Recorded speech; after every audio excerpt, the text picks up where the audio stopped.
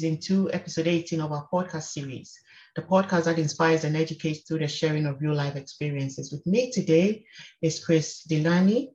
Chris is an interview coach and author of What is Your Interview Identity? Today, he'll be sharing with us personal stories of life with dyslexia and terrible lists. Chris says, passion and luck often create success, and I totally agree.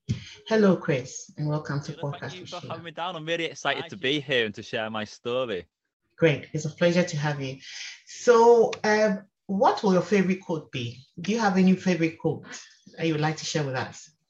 Yes, if you don't succeed, try and try again. I know that's an old quote, but it's one of the best ones out there because we always fail, we always make mistakes, we always have errors in our life. You got to keep going, don't you? Keep going, living your life, keep taking new actions, and then you'll achieve in the end. Great. Let's get to know a little bit more about you, about your background and how life was like growing up. Yep, so I'm a stupid dyslexic person. That's how I viewed myself when I was a child. I thought I am a stupid person. So I grew up being dyslexic and I had a terrible list. So what that meant was I couldn't read, I couldn't write, and I couldn't talk properly, which is really funny now because I'm an author and I speak for a living as well. I'm a hypnotherapist. You have to talk with great diction as a hypnotherapist as well. But when I left school, I ended up in like what I thought were dead-end jobs. My first job, by the way, I got paid £1 an hour. That's what I got paid, £1 an hour. This is before minimum wage. So I left school. I was dyslexic. I got this £1 an hour job, and I was just working in, low skill positions. And I thought my life is going to go nowhere. But inside, I had this passion. I had this passion to help people. I wanted to make a difference in people's lives. And I thought, because I'm not academic, I can't get paid doing this passion. So I'll volunteer. So I used to volunteer with scout groups and youth groups and take disabled adults on hiking trips and rock climbing. And when I was doing this stuff, I realized that I had this natural ability to have empathy with people, to communicate with people, to just be like that person who can be there for them. And I thought, God, I need to get better at this.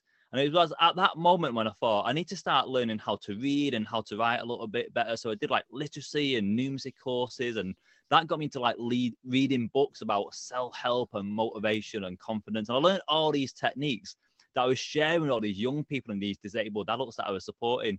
Anyway, going back into my career, I was on a little bit more than £1 an hour. I was probably on like £1.10, I can't remember, but I was on a little bit more. Okay. And I was working in this warehouse and I got an opportunity to do a forklift truck driving course. And I thought, this is a great opportunity. I can learn how to drive one of these big machines, and maybe this will be something I'll enjoy in my working life. So I went on a course, and a couple of my colleagues was on the course, and I was great at it. I'm a kinesthetic learner. I learn by doing, and that's what this course was. Got on the truck, I was driving it through the chicane, lifted up the pallets, put it around the warehouse. I was the king of the forklift truck. But some of my colleagues was really nervous about driving this big machine. And when they got on it, they was crashing into the chicane. They nearly drove over the instructor. And the instructor said to him, "You're going to fail the course." And they was really upset. So I went over to him and I did this visualization technique that I used to use with the disabled adults to make them confident when doing like big rock climbs. A dead simple technique. Anyway, they got on the truck, confident as anything, drove round, lifted up the pallet, put it down and passed the test. A year later, the guy who did my forklift truck course came to see me at my workplace, and he's like, "Do you remember who I am?" I was like, "Yeah, of course, you're the guy who taught me to drive the forklift truck." He went, "No, I'm the managing director of the organization. The only reason I came down that weekend is because the driving instructor, it was off ill, and we thought I'd best come down and fulfill the contract." And he always remember you doing the magic whisper. He used to call me the magic whisperer. He said, "I remember you going over to the nervous colleagues, whispering something to him, and then they got on a truck and they could drive it perfectly. We always talk about you in our team meetings. We have a team meeting every month, and we're always talking about you." Anyway, our company is growing, and we want to offer you a job in our role, in a position in our organization. I was like, wow, this sounds amazing. It went to forklift truck instructor courses, £3,000. I was like, oh, this is one of those con things, isn't it? Like, remember, there's no minimum wage at that time. I'm on like £2 an hour or something. I didn't have £30 in my back. I was eating beans and toast for my tea. I couldn't afford anything. And I thought it was a con. And he could see it on my face. He went, no, we're going to pay for your forklift trucking course. we're going to give you a job. We're going to give you £17,000 a year, and we're going to mentor you. We're going to support you. We can see potential in you. So I've got this amazing opportunity. Yeah. And when I reflect on that as well, I think the two things that make me successful is, one, passion. I was really passionate about people and helping people in their lives. And that made me want to advance my own dedication to like education. It made me like volunteer more. It made me like read books about helping people. And then look, you need passion and luck in your life to make success. Great, great. I've written a few questions here. So why did you have to leave school? Were you being bullied? Were you being teased for what was going on? What made you have to drop out of school that early? What was it? So I didn't drop out of school early. I just didn't go into further education. So I did my high school. I had a bit of a list. People like joked about it, and I remember like getting support at school for being dyslexic, and they gave me like a dictaphone, and I thought that all that is as a dictaphone for a child growing up in this quite a rough school is just a spotlight about my disability, because no one really knew what dyslexia was at the time, and they kind of said, oh, just record lessons instead of having to write things down. And I thought, oh no, people are going to see that, and I probably would get bullied. So I kind of avoided that, and instead I just struggled at school, which was my own fault really. Maybe I should have took on that equipment or got some better advice. But I left school, and my friends was like thinking about further education or getting better paid jobs. But I just didn't believe, because I couldn't read and write that well, that I'd ever be successful. And that's why I went into working in, manual labor, low skilled jobs. Great. This thing you mentioned about dyslexia, I was reading about it just before the interview started. And it's, so being dyslexic is like you can't read words, you can't read properly. It doesn't mean you are not intelligent. From what I read, you are still intelligent, but you may not be able to read properly. You may be reading undertone. You may not pronounce some of the words with confidence. So it's just got to do with reading and with maths, sometimes trying to put your numbers together, if I understand. I'm just trying to bring out some of the signs so that our listeners will understand what it is, because they may have heard the word, they don't know exactly what it means. So I just want them to understand. And then you talked about lisp. And from what I read on the internet, lisp is when you're talking and you have your S and your Z's at the end of your words, is it? But are you still dyslexic, or is gone? Because I read that at 4 years, you start dropping, like you get better. It gets better on its own. Are you still dyslexic, or you're not anymore? Yeah, so there's basically like a scale of dyslexia. So some people are dyslexic when they're young, like you said, they kind of naturally grow out of it. The brain is, it's always growing and evolving into it, especially when you're a young child. So some people grow out of it, and other people have it for life. I'm dyslexic, and I've got a friend who's got dyslexia at a more severe level as well. So he struggles a lot more than I do as an adult. I remember realizing that I couldn't spell well, and this is when I started getting diagnosed with being dyslexic. Is when I was in primary school, and my best friend in school was called Luke, and I had to write his name on a piece of card, and instead of spelling it L-U-C-K, I spelled it L-O-O-K, and I could never figure out that you could spell the same word in two different ways. But the best way to describe dyslexia is when you see a word, you see the 7 letters in that word. When I see a word, I see the beginning of that word, the middle of that, the end of that word, but the middle letters are sometimes mixed up in the wrong order. So when I see it that way, I can't always read it and pronounce it. So I learned techniques like one of the most misspelt words in the world is separate. So the reason it's misspelled is because the 4 middle letters, P-A-R-A, is either spelled P-A-R-A or people spell it P-A-R-E. Yeah. So the way I remember how to spell it is I imagine jumping out of a plane with a parachute on, going all the way down to the ground. I'm pulling my parachute because power is parachute. So remember it's spelled S-E-P-A-R-A for power, parachute, T-E. So I use visualization techniques to help me spell really tricky words. Great. This story is really, really impressive, because you had gone from not being able to read and all of that to right now mentoring people. Is it? So you coach people, is that your day job, or there's something else you do on the side? Or your day job is to coach people who are going for interviews to be great at it? Is that a day job now? Yeah, so everything I do is about helping people. So I do interview coaching. People with like anxiety and fears, I use hypnotherapy to support them, and I manage like career projects. So everything I do is helping people in their life and in their career. But I specialize in job interview coaching. Great. I think it's a good thing we have you here. So anybody who is looking at going to an interview anytime soon, we may be able to answer some of the questions. How should somebody present themselves for an interview? Physical appearance in your case, in your view. It's such a good question, that, because the first problem with job interviews is unconscious bias. When the interviewer walks downstairs to see you and to meet you and to greet you, the first thing they do at the subconscious level is make an opinion about you. I like you or I dislike you. And that can be based on a number of different factors: your gender, your ethnicity, your age, even the clothes you wear, your handshake, or your tonality of your voice. A million different things can make this snap stereotypical judgment about that person. In actual fact, that unconscious bias can happen before the job interview. Just imagine you're going for an internal promotion and you're talking to a fellow manager and you say, "Oh, I'm going to be interviewing David or Michelle in a couple of days." And they're like, I wouldn't thought they would be suitable for that position.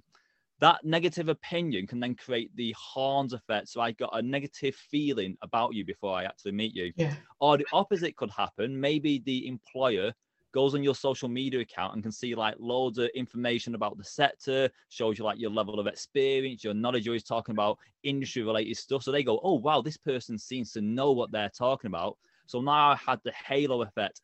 It's basically a filter that all your interview answers will come through. So I like you or I don't like you creates the initial filter, but that can be changed in the job interview.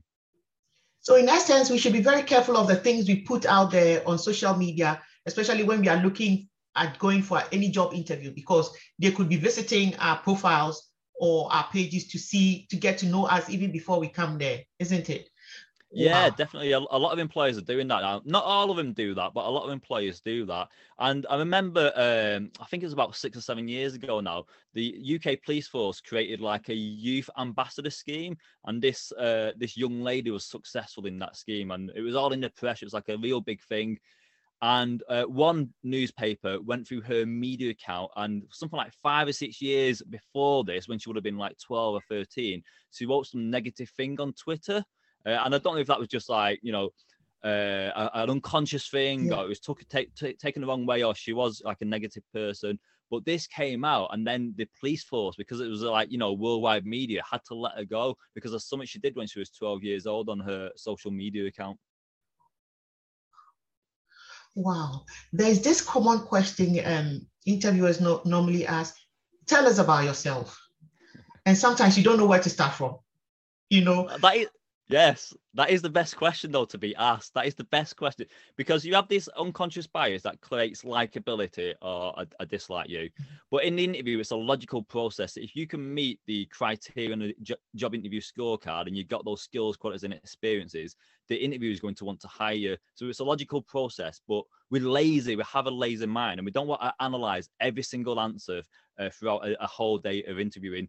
So if you can answer that first question really good, that's where you create your interview identity, your level of perceived knowledge and experience versus your level of confidence. It creates one of 16 identities. So as an example, when people say, "Tell me a little bit about yourself," people sort of go, "Well, hi, I'm Chris. I like hiking." And they start to talk about the hobbies or what they did last weekend, or they Mhm. don't really reference the job criteria. What you should do is use this interview formula: duration of experience versus qualification versus unique selling point. So as an example, you might say something like, "Hi, my name's Sheila. I have 10 years experience working as a podcast host. My biggest qualification is a qualification in this thing. And my 3 key skills are," and then talk about your 3 key skills relevant to that job role. So experience versus qualification versus your unique selling point is a strong opening answer where they go, "Wow, this person is suitable for that role. I now want to listen to their answers." Wow. How have you learned this? Did you teach yourself? Did you read books? What did you do how have you learned all of these? So COVID has been my friend. So obviously COVID has been horrible for the last, 12 or 18 months, and it's been, a horrible time. But for me, I always talk about the passion and look, and I'm passionate about helping people. I'm passionate about job interviews, and I found COVID when I looked at it as a negative initial experience. But this is an opportunity now. I can't go out the house. We're in lockdown, so I started doing loads of research and reading academic research papers on job interviews. But all the research papers are designed for employers looking at how to best recruit the best person for that job role. So I've read like 100 academic research papers from across the world, by the way. And I found that the things that make a good job interview outcome or makes a good job interviewee are the same across the world. So I flipped the research to make it appliant for the applicant. So what can the applicant learn to have a successful job interview? What is it they need to be doing in that job interview to be offered more job roles? And there's 3 key rules for a successful job interview. 1, understand the job criteria. So that means the job role, the company culture, the values of the organization. This way, all your answers are going to hit the point. So number 1, know the job criteria. Number 2, be a self-promoter. In England, we're so reserved, aren't we? We hate to say how great we are. We hate to say how wonderful we've done. We hate to talk about our successes. I am telling you now, in the job interview, in that 45-minute period, you need to be talking about you as the best person, the best fit for the organization. Give best the answers, not just business as usual examples. Talk about when you've really made a difference, when you've really succeeded. And the final one is communicate with confidence. The way you say your interview answers is just as important as what you say in that job interview. So you've got to be confident, you've got to be charismatic, you've got to be changing your tonality, you've got to be using different language and giving long descriptive answers. So identify the job criteria, be a self-promoter, and communicate with confidence. So many questions are in my mind. I don't know which one to come out first. How can somebody communicate with confidence? One thing, sometimes I remember back home when I was in Ghana, I went to this job interview with a panel of 9, and They were all top managers, the HR, all the top managers were on that position. And sometimes when you enter the interview room, you're just scared, your nerves kicking, what is the best thing to do? Because when you see all these people, it's the way they look at you. I think they're expecting something from you. So they make sure their eyes are on you just to see the way you react. How can somebody present themselves confidently in a room like that? How? So Tony Robbins says that repetition is the mastery of any skill. So the more you do something, the more confident you become at it. So as an example, what you can do is go to improv classes, because in an improv class, they put you on stage, they give you a banana as an example and say, right, pretend you're robbing a bank, and you have to then just act that scene out. Or if you go to public speaking classes, you get to speak to groups of 30 or 40 people delivering a prepared speech, or getting a job coach and doing mock interviews. Practicing speaking, even though it's a basic level skill, is one thing to increase your confidence. But I've got a better technique for you, Sheila. Yeah. Let me try this on you now. Sheila, have you got anything that makes you scared, anxious, or nervous? On the top of my mind, I don't think so. Right, so that's cool. So so you're quite confident in all situations. You're not scared of spiders. You're not scared of heights or anything. No. Okay. Heights. Well, what probably heights. You got me there. Probably. Heights. Yeah. Okay. Yeah. So we'll go this, because you seem quite confident. You're not really scared of anything. It won't work that well with you. But when the audience listen to this, so anyone listening to this now, what I want you to do is imagine something you're scared of. So that could be the job interview, public speaking, or spiders or planes or something like that. So Sheila, if you imagine heights and being at a height, so imagine a height that makes you really, really scared. So can you picture that in your mind? Yeah. Yeah, and on a scale of 1 to 10, with 10 being you're really scared and 1 being it doesn't bother you, how are you on that scale? Really scared. Yeah, so is that like a 7, 8, 9, 10? I'll go for 9. A 9, okay, perfect. So I want you to get that thought of being on the height, or people listening to this, being in the job interview or spiders or whatever it is. I want you to imagine you can push that thought out of your mind so you can see it in front of you. You can see the borders of that thought in front of you. And for most people, when they're really scared of something, that image in their mind, that thought process is like a movie. So it's not a picture, it's a movie where people are moving around and often they're in that film. So Sheila, I want you to pause that. So you got a still picture in front of you where you can see the edges of that photo. Can you do that? And if it's coloured, I want you to drain it black and white. And the final thing I want you to do with that black and white still picture is put a big old frame around it. So when you go to an old art gallery, you see like big thick frames, iron and wooden. So put your still black and white picture in a frame. Have you done that? Yeah. We're not finished yet, but just on a scale of 1 to 10 now, where are you on that scale? 7. Perfect. So imagine I can reach in now. I can reach into your thought process. I'm going to grab hold of that still picture. I'm going to pull it further away. So further and further away. So the picture becomes smaller and smaller and smaller. So it's the size of a postcard. I'm going to pull it further and further away, further and further. So it's the size of a stamp. And how does it feel when it's the size of a stamp? Like I can do it. Yeah. And once then it gets further away. So that's it. And let it go all the way then. So it's a dot on the horizon, and then let it just go. And then just take a deep breath. That's it. And how do you feel now? I feel confident. I feel that I'll be able to jump. Yes, perfect. So let me explain this take again. So get the thought of anything that makes you scared. Because when we're scared, we imagine it, and then that creates our emotion. So what we see, we feel. So what we do is push that thought in front, pause it, drain the colour, put it in a frame, and then move it further and further away. Because emotions happen instantaneously. You think of a job interview and you get nervous. What we're doing is taking logical control. You're not letting your emotion control you. You're controlling your emotions. So get that thought, push it further and further away, and you'll feel less and less anxious, less and less scared. Wow, this is great.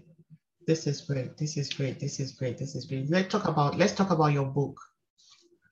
So what's the title of your book? How long has it been on the market? Is it on the market? How long has it been there? Let's talk about all of it. What inspired it actually? Yeah.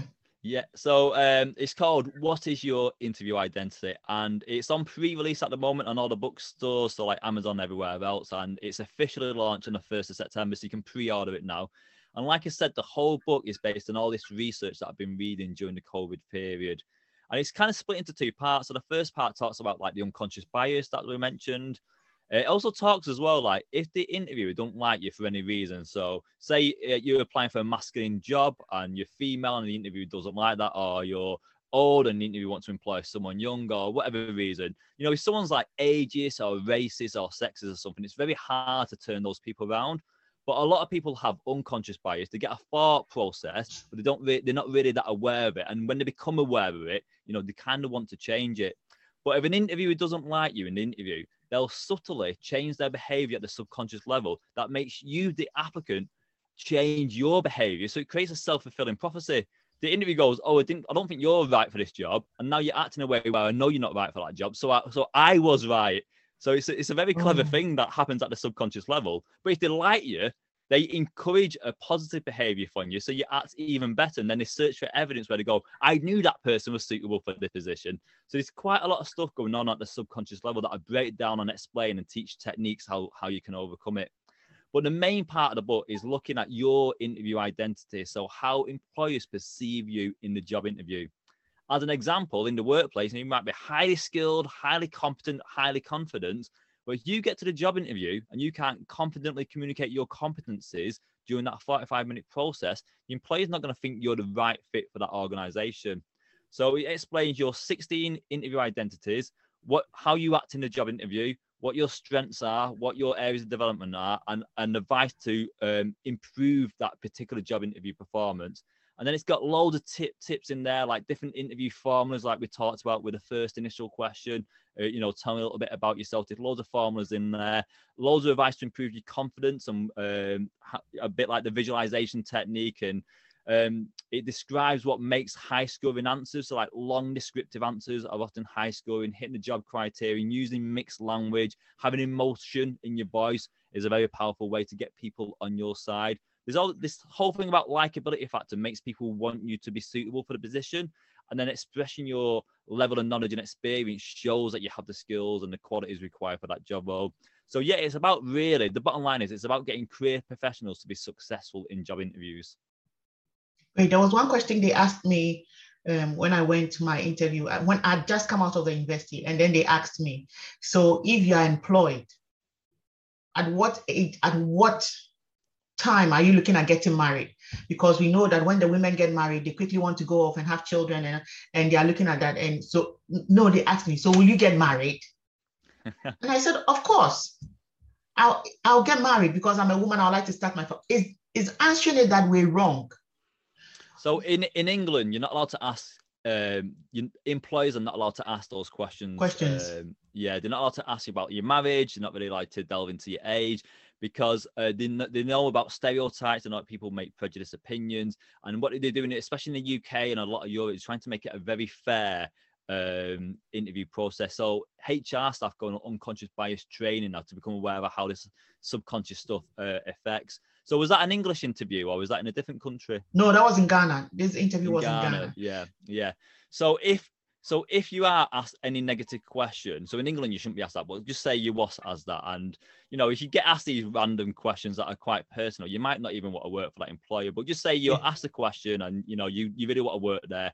What you need to do is reframe how they see you, because what's happened is they've got an opinion about people. It's a stereotype, it's a prejudice, but it's an opinion. And what you need to do is reframe that so they've got a completely different opinion about you. This actually happened to me once. So my name's Chris, and it's often classed as a male name, but people see it as a female name as well. And because I work in the helping sector, it's more females working that job role than I do. So I remember one of my first jobs going for the position, and I was waiting in the interview. I was quite nervous, waiting for the interviews to come down. This woman came down to interview me. She went, "Oh, I thought you was going to be female." And she had this look of surprise on there, and I thought, oh right, I knew about unconscious, but I thought, oh, and I need to reframe this right away. So the first thing I said, at the top of my head, I said, do you know what? A lot of people when applying for jobs sometimes think I'm female. It's because I got feminine traits, so I got lots of empathy. I'm a really good listener. I've got great communication skills, all kind of qualities that you need for this job role.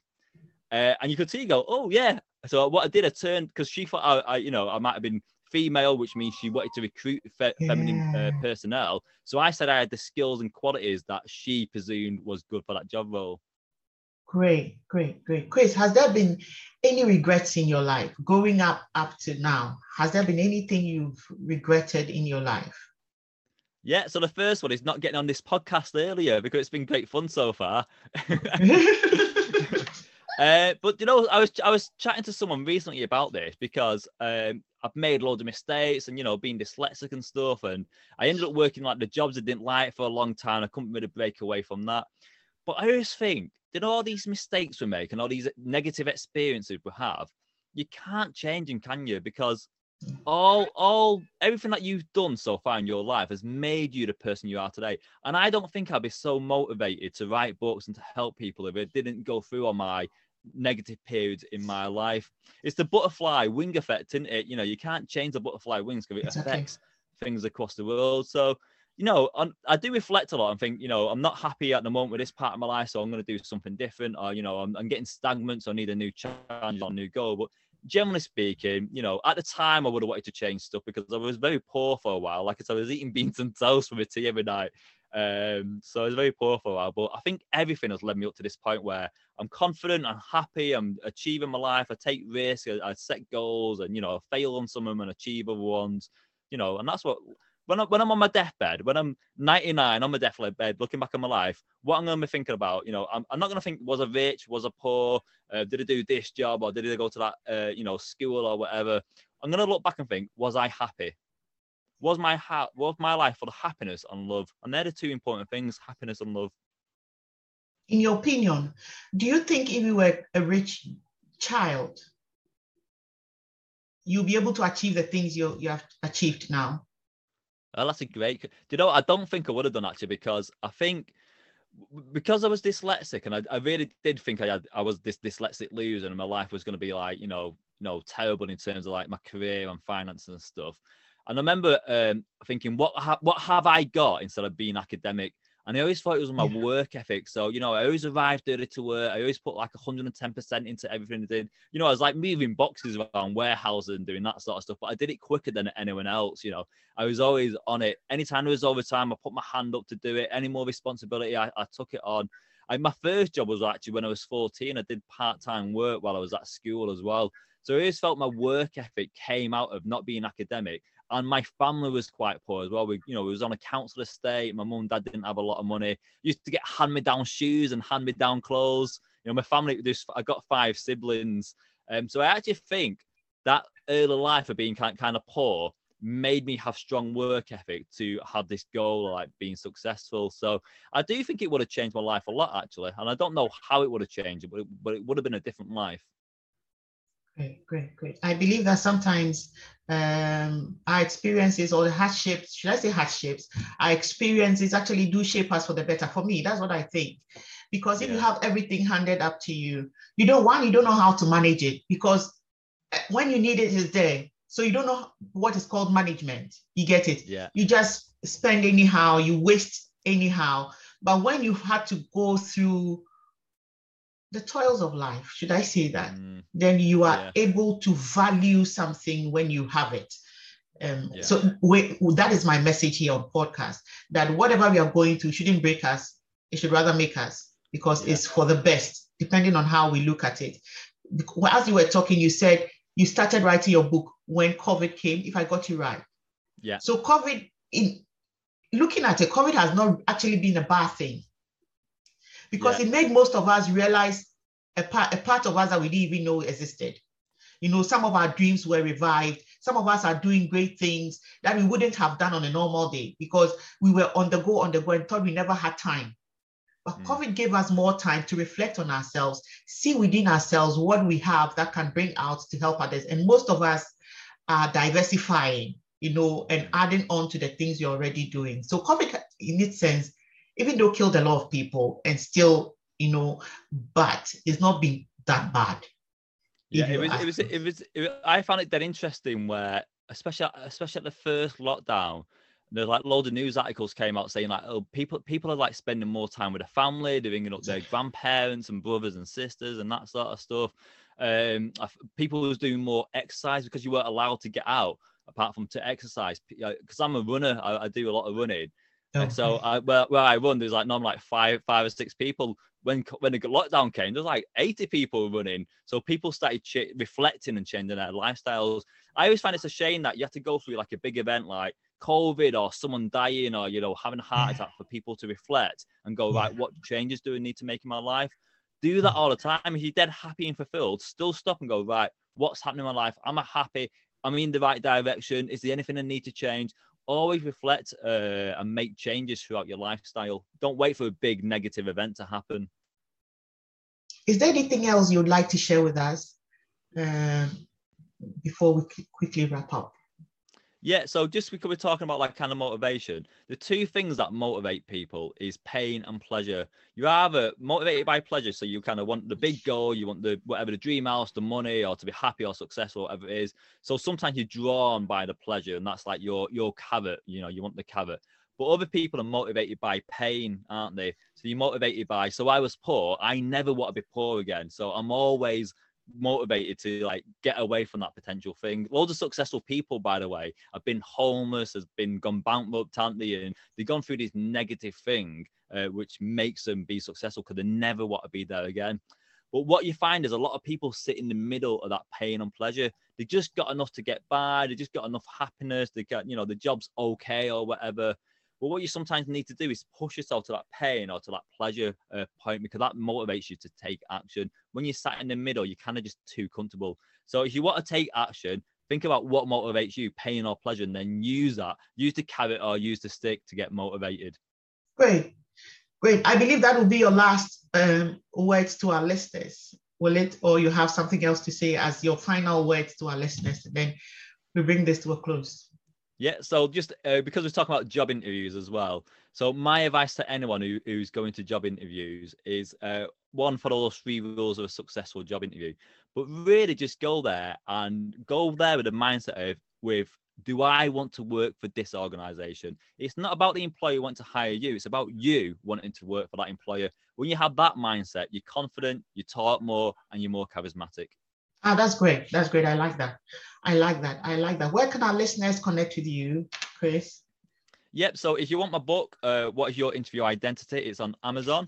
My website is employmentking.co.uk, and I'm always on LinkedIn, so you can send me messages and questions on LinkedIn. Great. We would like to say a massive thank you, Chris, for coming on Podcast with Sheila today.